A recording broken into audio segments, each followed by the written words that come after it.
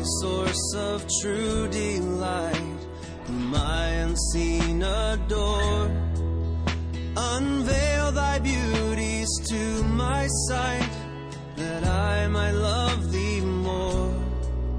Oh, that I might love thee more. You're listening to the weekly podcast from Fort Worth Presbyterian. The following message was recorded live from our sanctuary. Our prayer is that this message would nurture a joy for loving God and loving people in you as you listen. See my bleeding dying. So he ran on ahead and climbed up into a sycamore tree to see him, for he was about to pass that way. And when Jesus came to the place, he looked up and said to him, Zacchaeus, hurry and come down, for I must stay at your house today. So he hurried and came down and received him joyfully. And when they saw it, they all grumbled. He has gone in to be the guest of a man who is a sinner. And Zacchaeus stood and said to the Lord, Behold, Lord, the half of my goods I give to the poor. And if I have defrauded anyone of anything, I restore it fourfold. And Jesus said to him, Today salvation has come to this house, since he is also a son of Abraham. For the Son of Man came to seek and to save the lost. Beloved of God, his word for you today. Let's pray again briefly.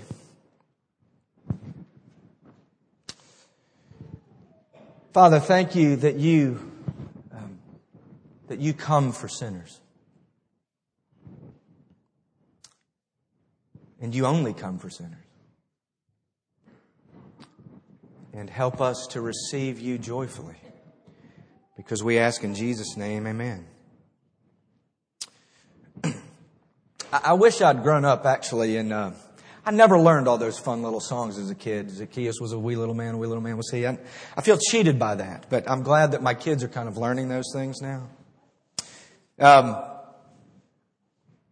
When I was 3, my family vacationed in Gatlinburg, Tennessee. I don't know if you've ever been to Gatlinburg, Tennessee. It's fairly cheesy, but we went as kids in 1969, and I vividly remember this vacation.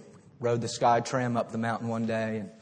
And in this town square, as we were walking in the afternoon, my parents pointed out this restaurant that we were going to. Big flagstone step porch with a cast iron rail. And my 3-year-old eyes kind of looked at it and locked onto it and said, that's where we're going to dinner. And around dinner time, we headed out of our motel. And the town square was fairly full.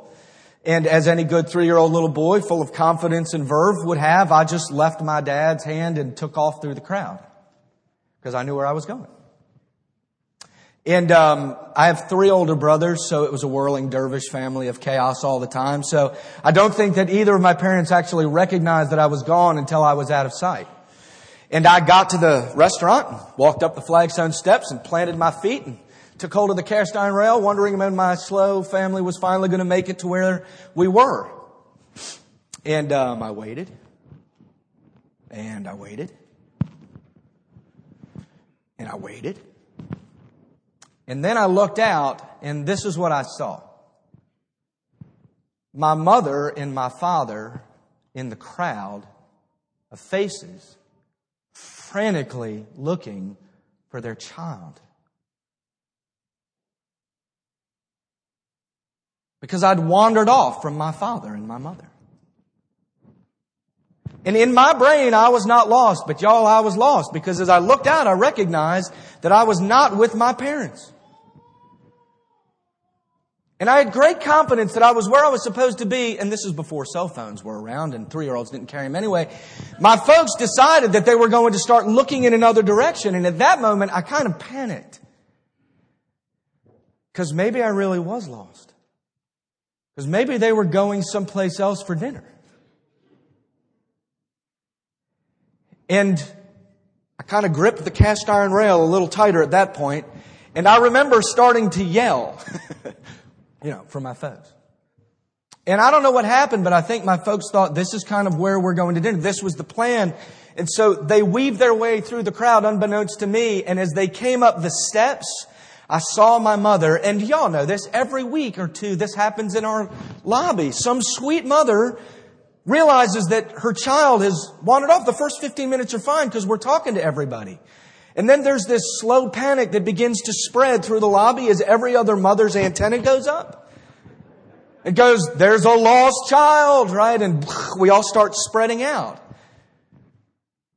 And when the child is found, what happens is there is such great joy that we have found that child. And y'all, this is why Zacchaeus is in the Bible. Because the whole point of this text is that God has come to find that which is lost. And when lost people are found, they rejoice. Jesus loves to save the lost, and the lost love to be found by Jesus. Let me put it another way. God loves to restore real wanderers. And real wanderers, they love to be found and restored by God. God loves to restore the biggest of wanderers. He loves to show grace to the biggest of sinners. And these people seem to be the ones who love to be restored, who receive God's grace and mercy with real joy. Because this is the heart for seeking out what's lost. That's the point of Zacchaeus being in the Bible. Now, let me do a caveat for just a second. If you're here this morning and you would not claim Jesus and are not a Christian, you might be offended by that term lost. And there might be good reason that you are offended in part by that term. And I want to give you that reality.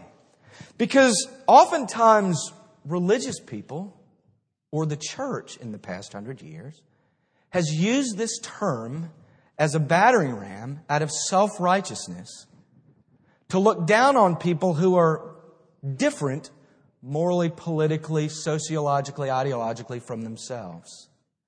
In a wrong way and in a wrong fashion. And I will grant you that when the term is used as a self-righteous battering ram to speak about people in a manner that they are worse than we and we're better than them, you have every right to be offended by that terminology. And I would look at you and say, God's offended by that use of the term in that direction. And actually the Bible has the harshest thing to say to people who are religiously self-righteous. Actually, that's really the barb of this text. Because God actually says in His term that they are the most lost of people. But if you're here and you're simply offended by the fact that God actually might call you to account for yourself, in other words, if you're offended out of pride that God may say you actually are lost, that you actually have wandered off from Him, let me simply remind you that God does not come to wanderers out of self-righteousness. He comes as a father seeking His children out of love and mercy and goodness. He's the Father who pursues His children when they wander away to their own harm. And the perspective of approach to people makes all the difference in the world. Luke and the Gospels and the Bible are full of people whose lives are broken by their own folly or their own rebelliousness or their own sinfulness, who are joyfully attracted to Jesus and His grace when He shows up. And when the Son of Man comes on the scene, seeking and saving out of kind mercy, the marginalized and the outlaws, as Tim Keller puts it, respond with joy to being found. So what it does is it makes us look and say, why is Zacchaeus here? Because Zacchaeus is the definition of the kind of person who Luke describes as the lost. And y'all are very familiar, a lot of you are very familiar with this story, right? But why is Zacchaeus here? Luke uses tax collectors 6 times in his gospel, and every time it's done in a positive manner. But you have to understand Zacchaeus a little bit. People hated him. Hated him. And with good reason. Why?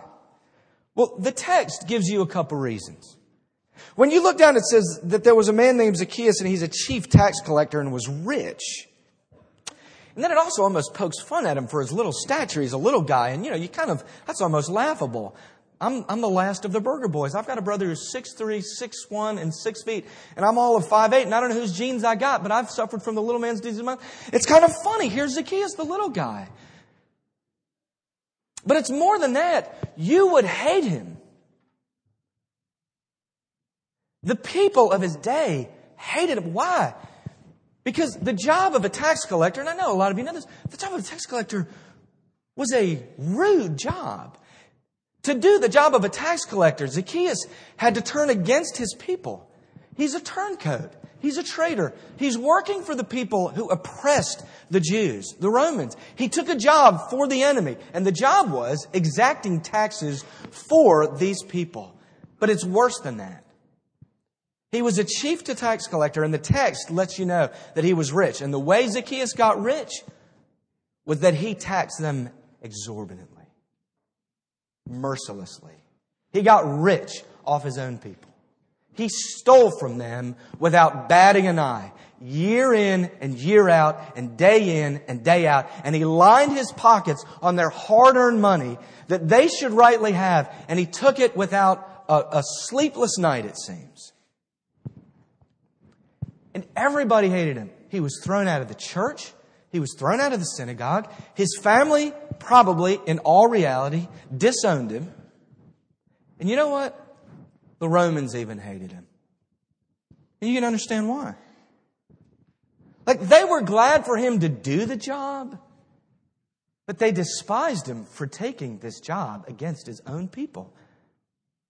What a dog. I mean, we'll let you do the job as long as we get our cut. But what kind of person will steal from his own people and get rich off them? Now, let me help us maybe put it in a way that we could understand. We would dislike Zacchaeus.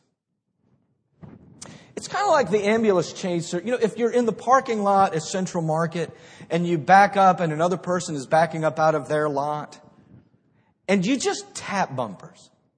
And you know that no one got hurt. You know that no one got hurt by that.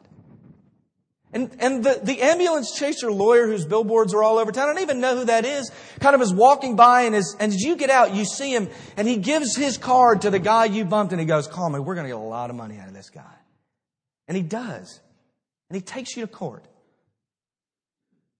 And he empties your retirement account. And he bankrupts you. And it's hard to like that guy. And you may say in public that you hope he finds Jesus, but you hope he finds him in another church because you'd be hard-pressed to sit next to him day after day.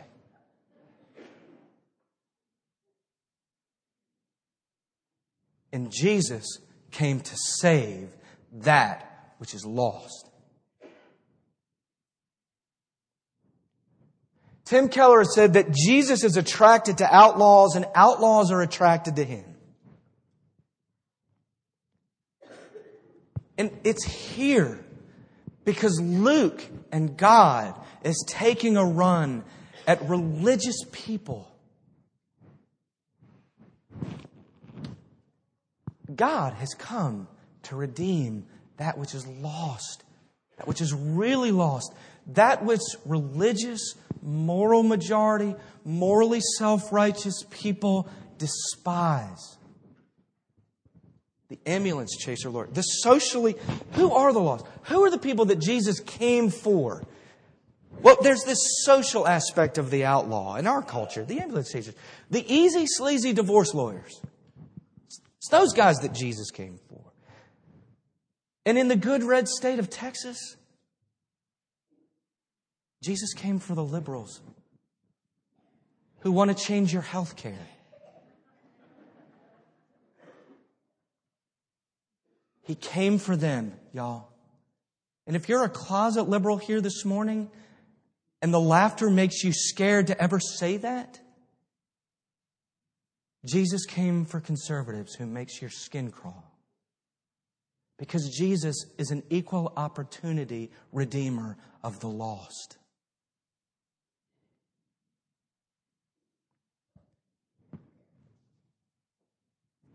He came for the tattooed and the dropouts.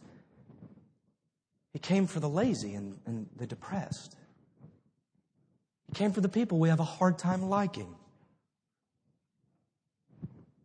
He came for illegal immigrants to redeem them.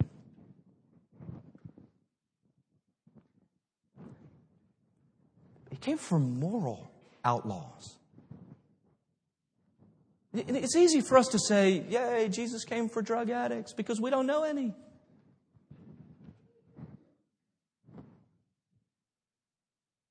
But Jesus came for the lost of the lost. He came for the prostitutes. He came to redeem sex offenders. He came to redeem those who have been unfaithful to their husbands and their wives. He came for those who have broken up families.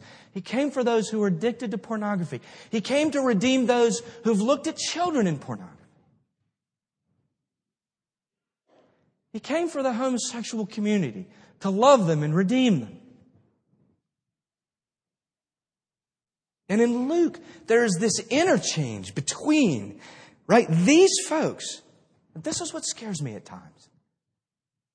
Jesus came to redeem that which is lost. And there are all these interchanges in the Bible between the outlaws and the religious.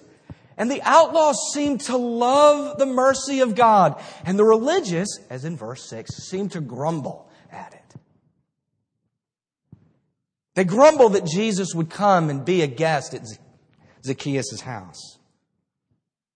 They grumble at the grace given to this man. And they say that Jesus has come to be the guest of a notorious sinner. And don't miss it. Look, I know that not every outlaw responds to Jesus in this way, right? I mean, in a few chapters, Jesus is going to be hung between two criminals. One of whom will cry out for mercy because he knows who he really is, and the other will ridicule Jesus. And outlaws are as prideful as religious people are at times. But Scripture is full of people with nothing to offer God except the receiving of God's mercy and grace with joy. And people who are religiously smug and morally self-superior and mad at God for giving grace to people who think they don't deserve it. And at its heart, that's the difference between religion and the gospel. Religious people take all their self-righteousness to God, and they believe that God owes them something for it. And lost people come to God with nothing but their sin and receive His grace and mercy with joy, knowing that they don't deserve it. And God came with joy and love to redeem that which is lost. And you cannot understand why Zacchaeus is in the Bible until it hits home that God came for the people that self-righteous people would reject. That is it. My parents, because they love for me, came looking for me. And when they found me, they welcomed me in. And for some of you this morning, that is great, great news. Because some of you cannot believe that that kind of kindness can be for you. Some of you have been in church a long time but have a hard time believing that this kind of mercy is for you. That this kind of God could be anything but a fairy tale. But I would look at you and say, the beauty of the text is Jesus shows up at the sycamore tree and says, Zacchaeus, come down. I want to be a guest in your home today.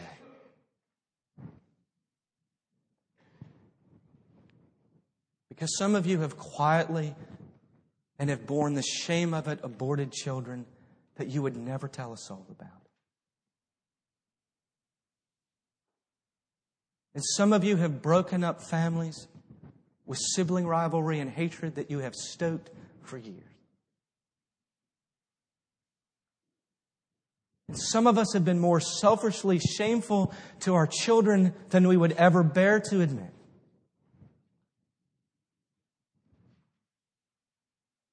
And some of us have been unfaithful to our wives and our husbands. And we have been with people that are not our own.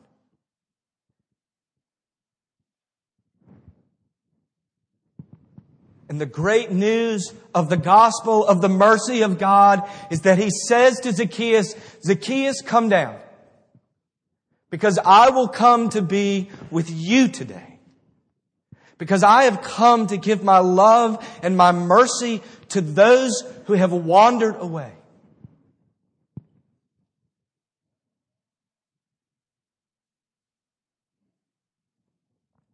The Jesus who pursued Zacchaeus and saved him, who says in verse 9, today salvation has come to your house, is the same God who brings salvation and restoration and mercy and forgiveness and His kindness and His pursuing love and His transformation and His freedom to the likes of us who sit here this morning.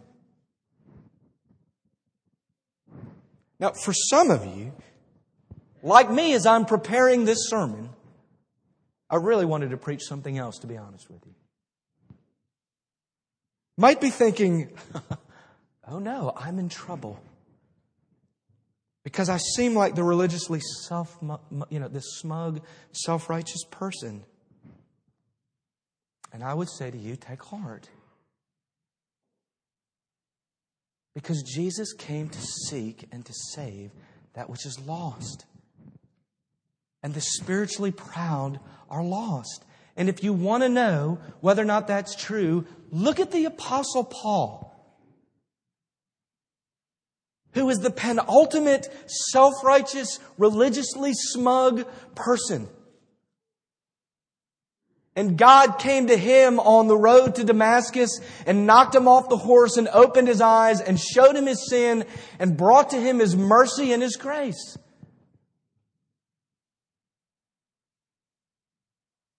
See, that's the thing. The morally lost, the socially lost, the politically lost, that's not one side or the other, by the way. And the religiously lost are those whom Jesus came to seek and to redeem and to give His mercy to.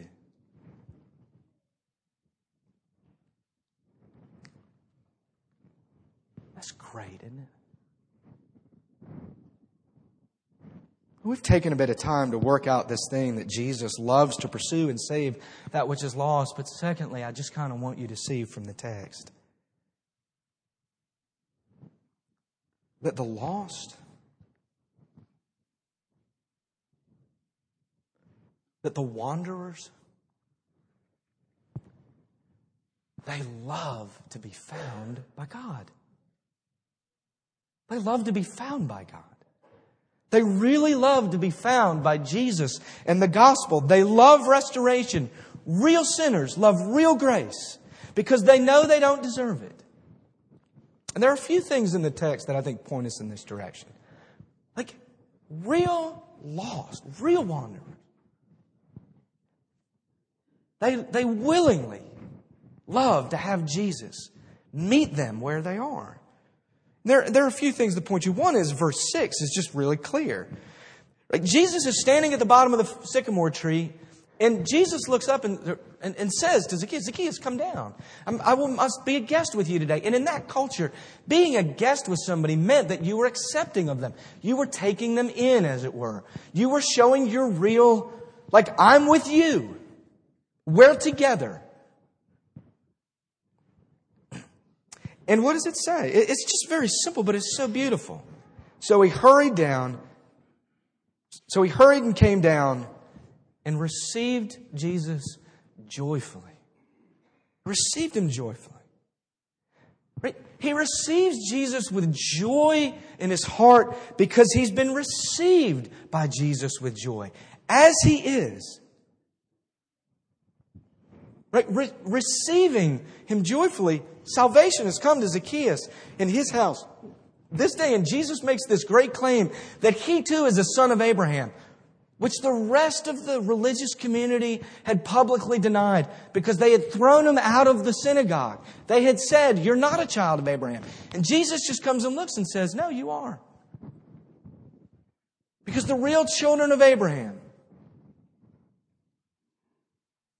are none other than sinners saved by grace. He receives it with joy. We sang that great hymn. And I didn't sing it growing up, but Bobby Guy wrote that tune to it, Just As I Am. And you may have sung it. You may have sung it too many times in youth. I don't know. But it's just so dear. Isn't it? Just as I am without one plea, but that thou bidst me come to thee. That's it. Zacchaeus has great joy that Jesus receives him as he is, where he is. The tiny little statured man who everyone else hated, who climbed up in the tree. That's the one that Jesus comes for. And when Jesus says, I want to be with you today, Zacchaeus scurries down with his little stature out of the tree and receives Jesus with great joy. Don't you remember the time when you first understood the mercy of God to you? Or the thousandth time that the mercy of God to you really broke in? That your sin struck you over the head like a 10,000-pound weight, and you recognized that the only thing that you had to bring to God was this, and the voice of God came back to you saying those good, kind words. Come to me, all you who are weary and heavy laden, and I will give you rest.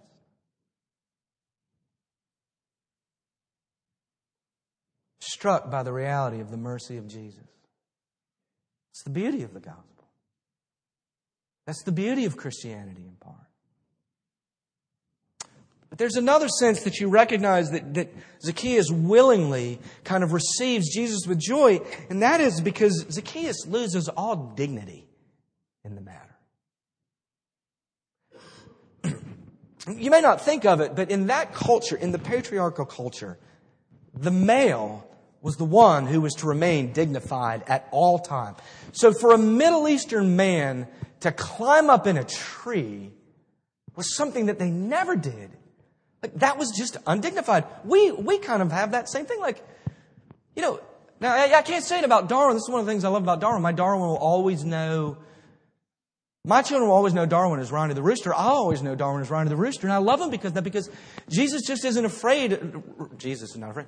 Darwin's not afraid of kind of the way people view him. I stand in the back of the church when Darwin's doing Ronnie the Rooster. I'm like, I'm thankful he's doing that because I'm embarrassed, But for Zacchaeus to get up in the tree, it's just to lose all dignity. Not only was it to lose all dignity, it was to open him to the scorn of all the people that hated him. I mean, look at him. Look at the fool.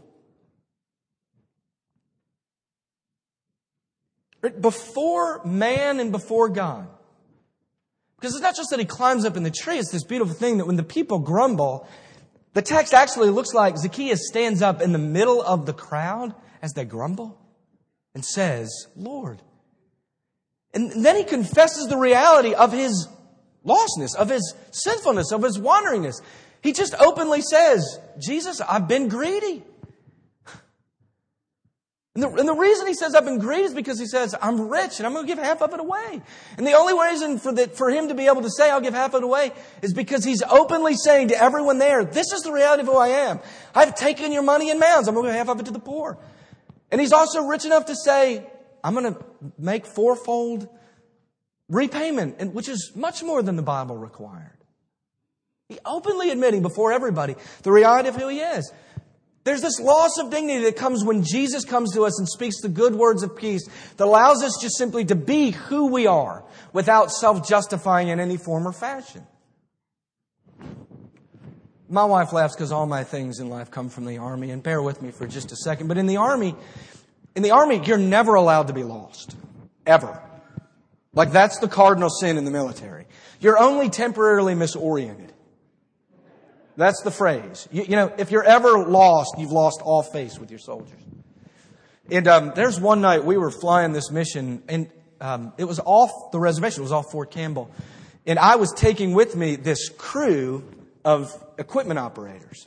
Not very good with maps and compasses, but boy, they could work bucket loaders and dozers, and they were great at what they did. But it was this routine deal fly us out there in the middle of the night. We're going to do some training at dark. But there wasn't any kind of real training operation. We weren't carrying maps. It was just the pilot was going to fly us out. He needed some stick time. Set us down. And we're going to work through the night because that's where equipment was already pre-positioned. And they're going to come get us in the morning. We'll fly back. Well, we're flying out there. It's 2 a.m. and over the headset, I hear Fort Campbell call the flight lead, which is our bird, and go, Black Hawk 7, you need to return to base immediately. And I'm like, what? Oh, well, I guess we're going to turn around. Okay. He gets more information, and he finds the nearest clearing and sets us down, I think, somewhere in Arkansas. I don't have a map for that. It's 2 a.m. I have no idea.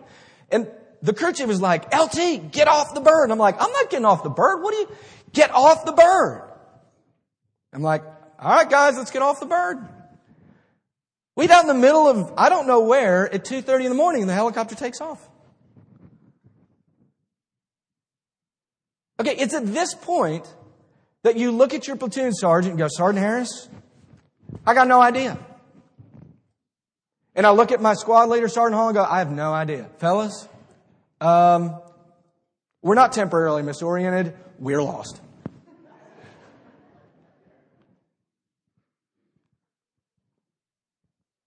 And the freedom of Zacchaeus is that because he has received mercy, because God has come to him as he is where he is free from the fear of man and everyone else to stand up and say, this is just who I am.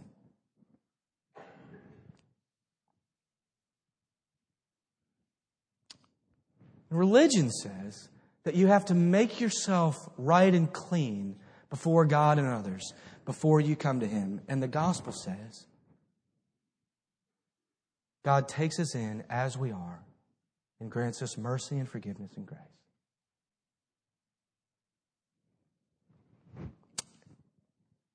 There's one last thing where we know by He has loved the mercy of God. He's loved the salvation that has come to Him.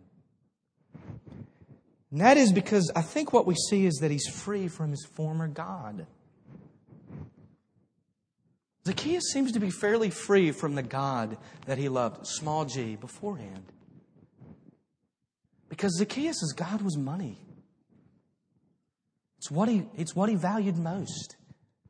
It seems most of his life. It's what he was most endearing to him. He put it above people. He put it above family. He put it above community. He put it above the church. He put it above everything else. And when God comes into your life, and when He brings salvation to you by bringing Himself to live within you, He seems to free people from their former gods, small g. Because God is in the business of changing people fundamentally of who they are at the level of the heart. He has come not just to bring mercy. He's come to bring mercy and transforming grace. And Zacchaeus seems to be fairly thankful and free from his former God. And you have to hear that salvation coming to you in Jesus does more than just forgive you. It changes you at the very level of what you hold most dear. That's a real God, capital G. Who not just demands things of the heart, but changes things of the heart of which He commands. That's a real God. That is the one true God that can do that kind of thing.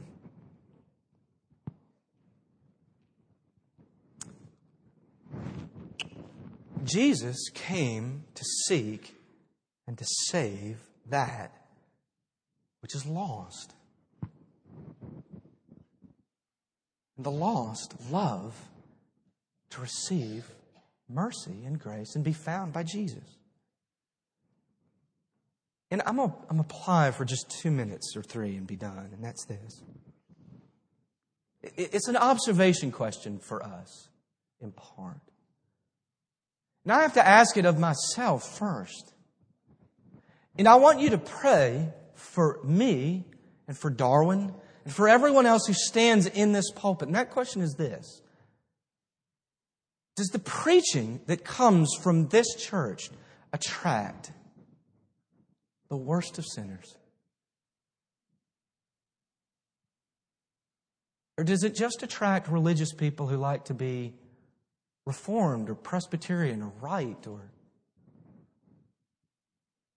does the preaching of this pulpit attract the wanderers? Is the message that comes from this pulpit the one where lost and wandering and the worst of sinners find the great hope of the grace of God being spoken to them with great joy and compassion?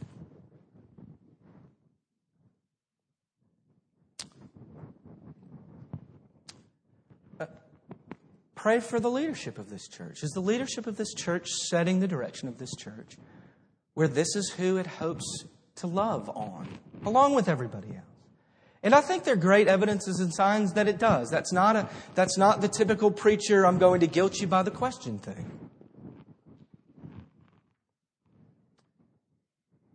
And I'm going to stick it a little more clearly. And should this church be seeking to love underprivileged children in at-risk communities? Absolutely.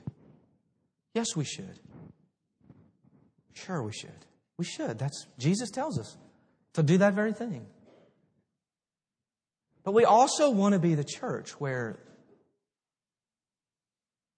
really lost come and find home.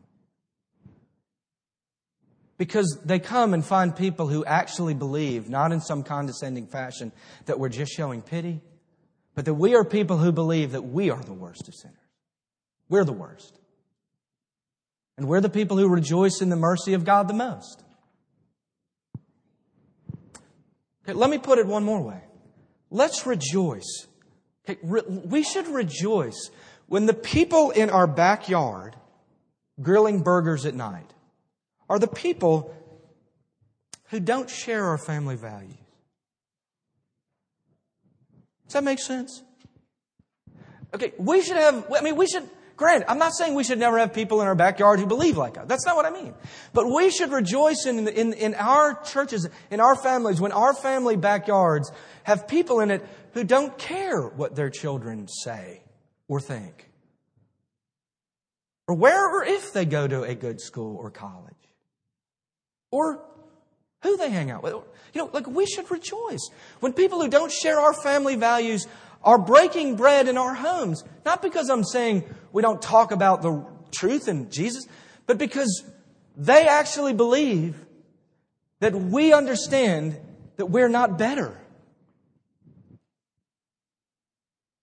But that we love a God who loves people like us.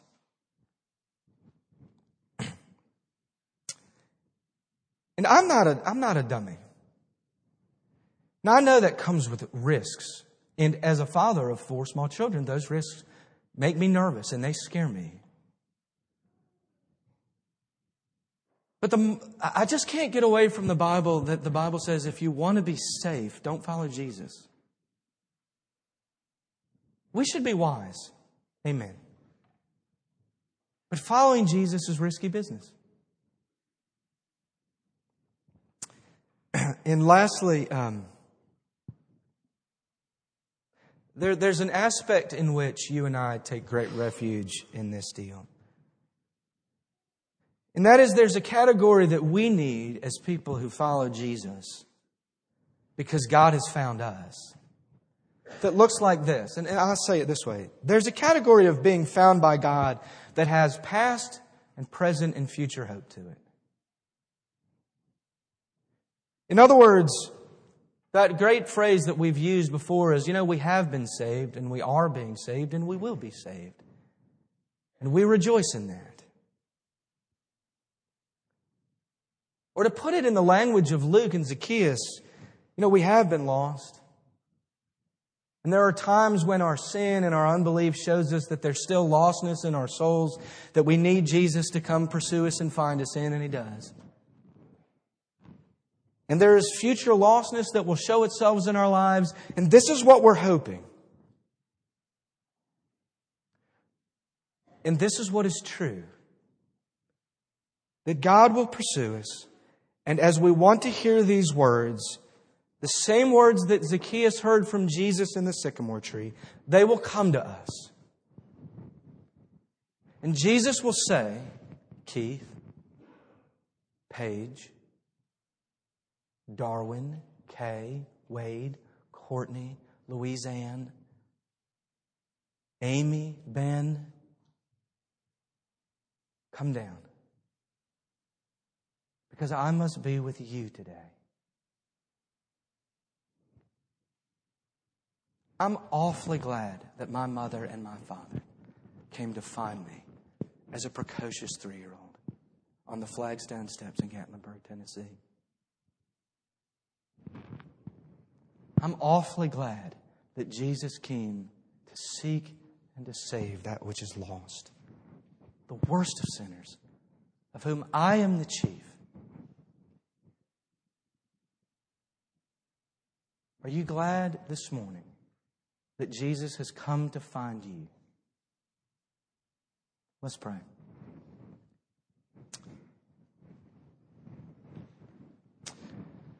Father, great is your mercy to come to us just as we are.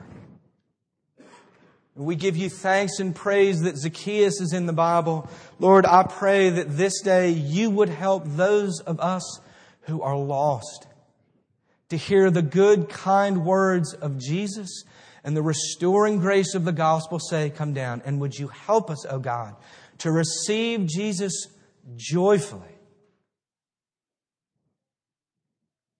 And would you abide with us and be with us and transform us and love us today and forevermore. And your people with joy say, Amen. A pleasing scene is clouded or with pain. Thank you for listening to this weekly podcast from Fort Worth Presbyterian. Our prayer is that this message was able to nurture a joy for loving God and loving people in you. Please visit our website for worship service times, directions to the church, and to subscribe to this podcast. Our web address is fortworthpca.org. Fort Worth Presbyterian is a part of the Presbyterian Church in America.